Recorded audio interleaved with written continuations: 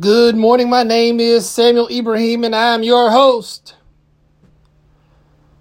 of the Mind of the Prophet Meditation Hour. Good morning, creation. If you guys were with me, you would have just heard Mother Nature come through with the wind. Hold on, let me step outside. I don't know if you guys can hear that or not. I don't know if you're able to hear that. But Mother Nature's loud. She likes this one. She likes this experiment that we're about to release. So I need to give a little background as to how I'm able to communicate this in terms of an experiment. Okay? All right. So give me just a few minutes to lay some foundation as to why I understand how this works. Okay? All right, so I'm stepping back in my office. I feel like Mother Nature might get loud and throw me a few more gusts of wind. All right, so it's the year 2022. In the year 2020, January, February-ish, one of my first journals, when I was on really beginning this spiritual transformation in earnest, I wrote in my journal for I am that I am to break all curses in my life. I actually wrote down all curses broken. And I wrote it with great enthusiasm. And shortly thereafter, I began to see those curses began to break. And how that picture was first, I became very well aware of, or started becoming aware of how I cursed myself through my speech, right? And then also just becoming aware of how others may have also cursed me through their speech, and I lived a life experience as a result of things spoken over me. But in addition to that, things within my bloodline just became more pronounced to me. I just became aware of more things without having to ask, as the patterns of my life helped me to see what curses needed to be broken. And it really did, for me, happen in a life pattern. And it also helped me to see a life pattern that I had been creating or subconsciously walking in for a very long time, that it allowed me to break for myself. And once I was able to break one, I was able to break several. Okay? Now, this is a long-term experiment, all right? But there's a beautiful unintended side effect of this experiment that I had an inkling of, but I did not understand the full depth of what would occur once I declared over my life all curses broken. So I was raised Christian, and I understand the principle of the sins of the father are visited upon the son. And that is just a metaphysical way of saying life patterns of your parents, genealogy, family, whoever you spend the most amount of time with, many things, right? Those patterns also help to shape the patterns of your life. And one of those that's really easy to see is poverty. Like, poverty is a pattern that, one has to escape. Now, one can escape the poverty pattern or the poverty consciousness, but still have other patterns within their life that are, as I explained this, kind of like sins of the father are visited upon the son type of situations. And, my life has so many of those that are identifiable now, that it's become very interesting to be able to help me untangle some things. It's been an amazing journey. Now, the unintended side effect about learning about or saying this is there was exposure to information from my ancestors that I was unaware of. It's so amazing how that outpictured, and I'll tell you how it outpictured for me in a way that I was really unexpected.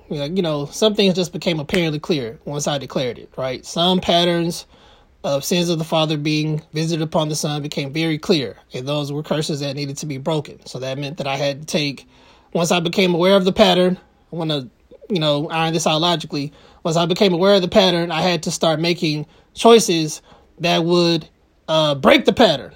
I had to intentionally break the pattern. Okay, I had to just say no to the pattern and move in the other direction, wherever those curses may have lied. Okay, wherever those bad cycles had manifested in my life, right? Some I did, some I was born into, all right? So I just want to make that clear. So those are all bad patterns. I'm calling those curses, depending on your perception of, how they affect your life, all right? Now, here's a great side effect that came out of the experience. So I said that in January, February of 2020. In, I want to say March, April of 2020, I began having very vivid dreams. Very vivid dreams. I don't want to go into too much into the description, and they would be faces. There would be faces in my dreams.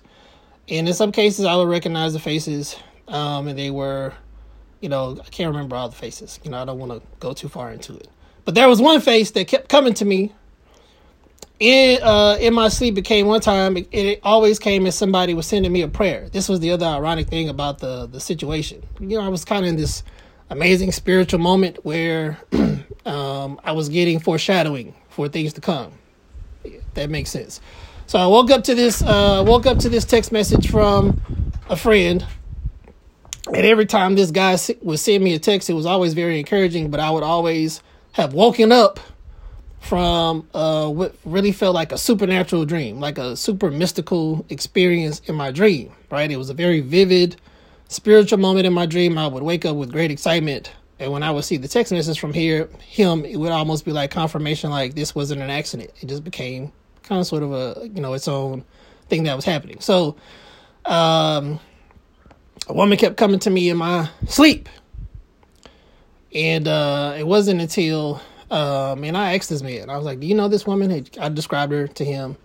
And it wasn't until 2 years later that I realized that was my great-grandmother. My great-grandmother had come to me in my sleep about 2 months or so after I said that. And I had seen her twice before. Seen her twice before, but I'd forgotten how she looked. And because I didn't recognize how she looked, I wouldn't accept whatever it was that she was trying to say to me. It was so amazing. I just kept seeing her face. She kept coming, and I would be very polite to this very nice-looking elderly lady. And I would say, ma'am, I want to help you. I want to know what you have to say, but I don't recognize you. I haven't been told that it's okay to talk to you yet, right? And so I just kept her at bay very politely for, 2 years. And now I realized the face that I saw was my great-grandmother's face.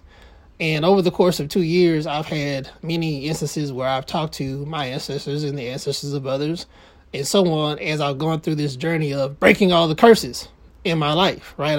As I've gone through breaking all these patterns, making very intentional decisions to not make the same mistake again that had caused my life to spiral into the pattern that it was in, right? And through the course of that, I was just exposed to many things where those curses lied in my life. It created a very supernatural, very amazing experience that became more enjoyable once I realized that I could lean on my ancestors for understanding of patterns that didn't make sense to me. So if a pattern didn't make sense and I was like, okay, what's going on here? I could get that help. I would receive that help from my ancestors to help me walk through it. And they've helped me through some trying times. And I'm so thankful for my great-grandmother. And I'm not going to say her name on the air, okay? But I'm very thankful for her.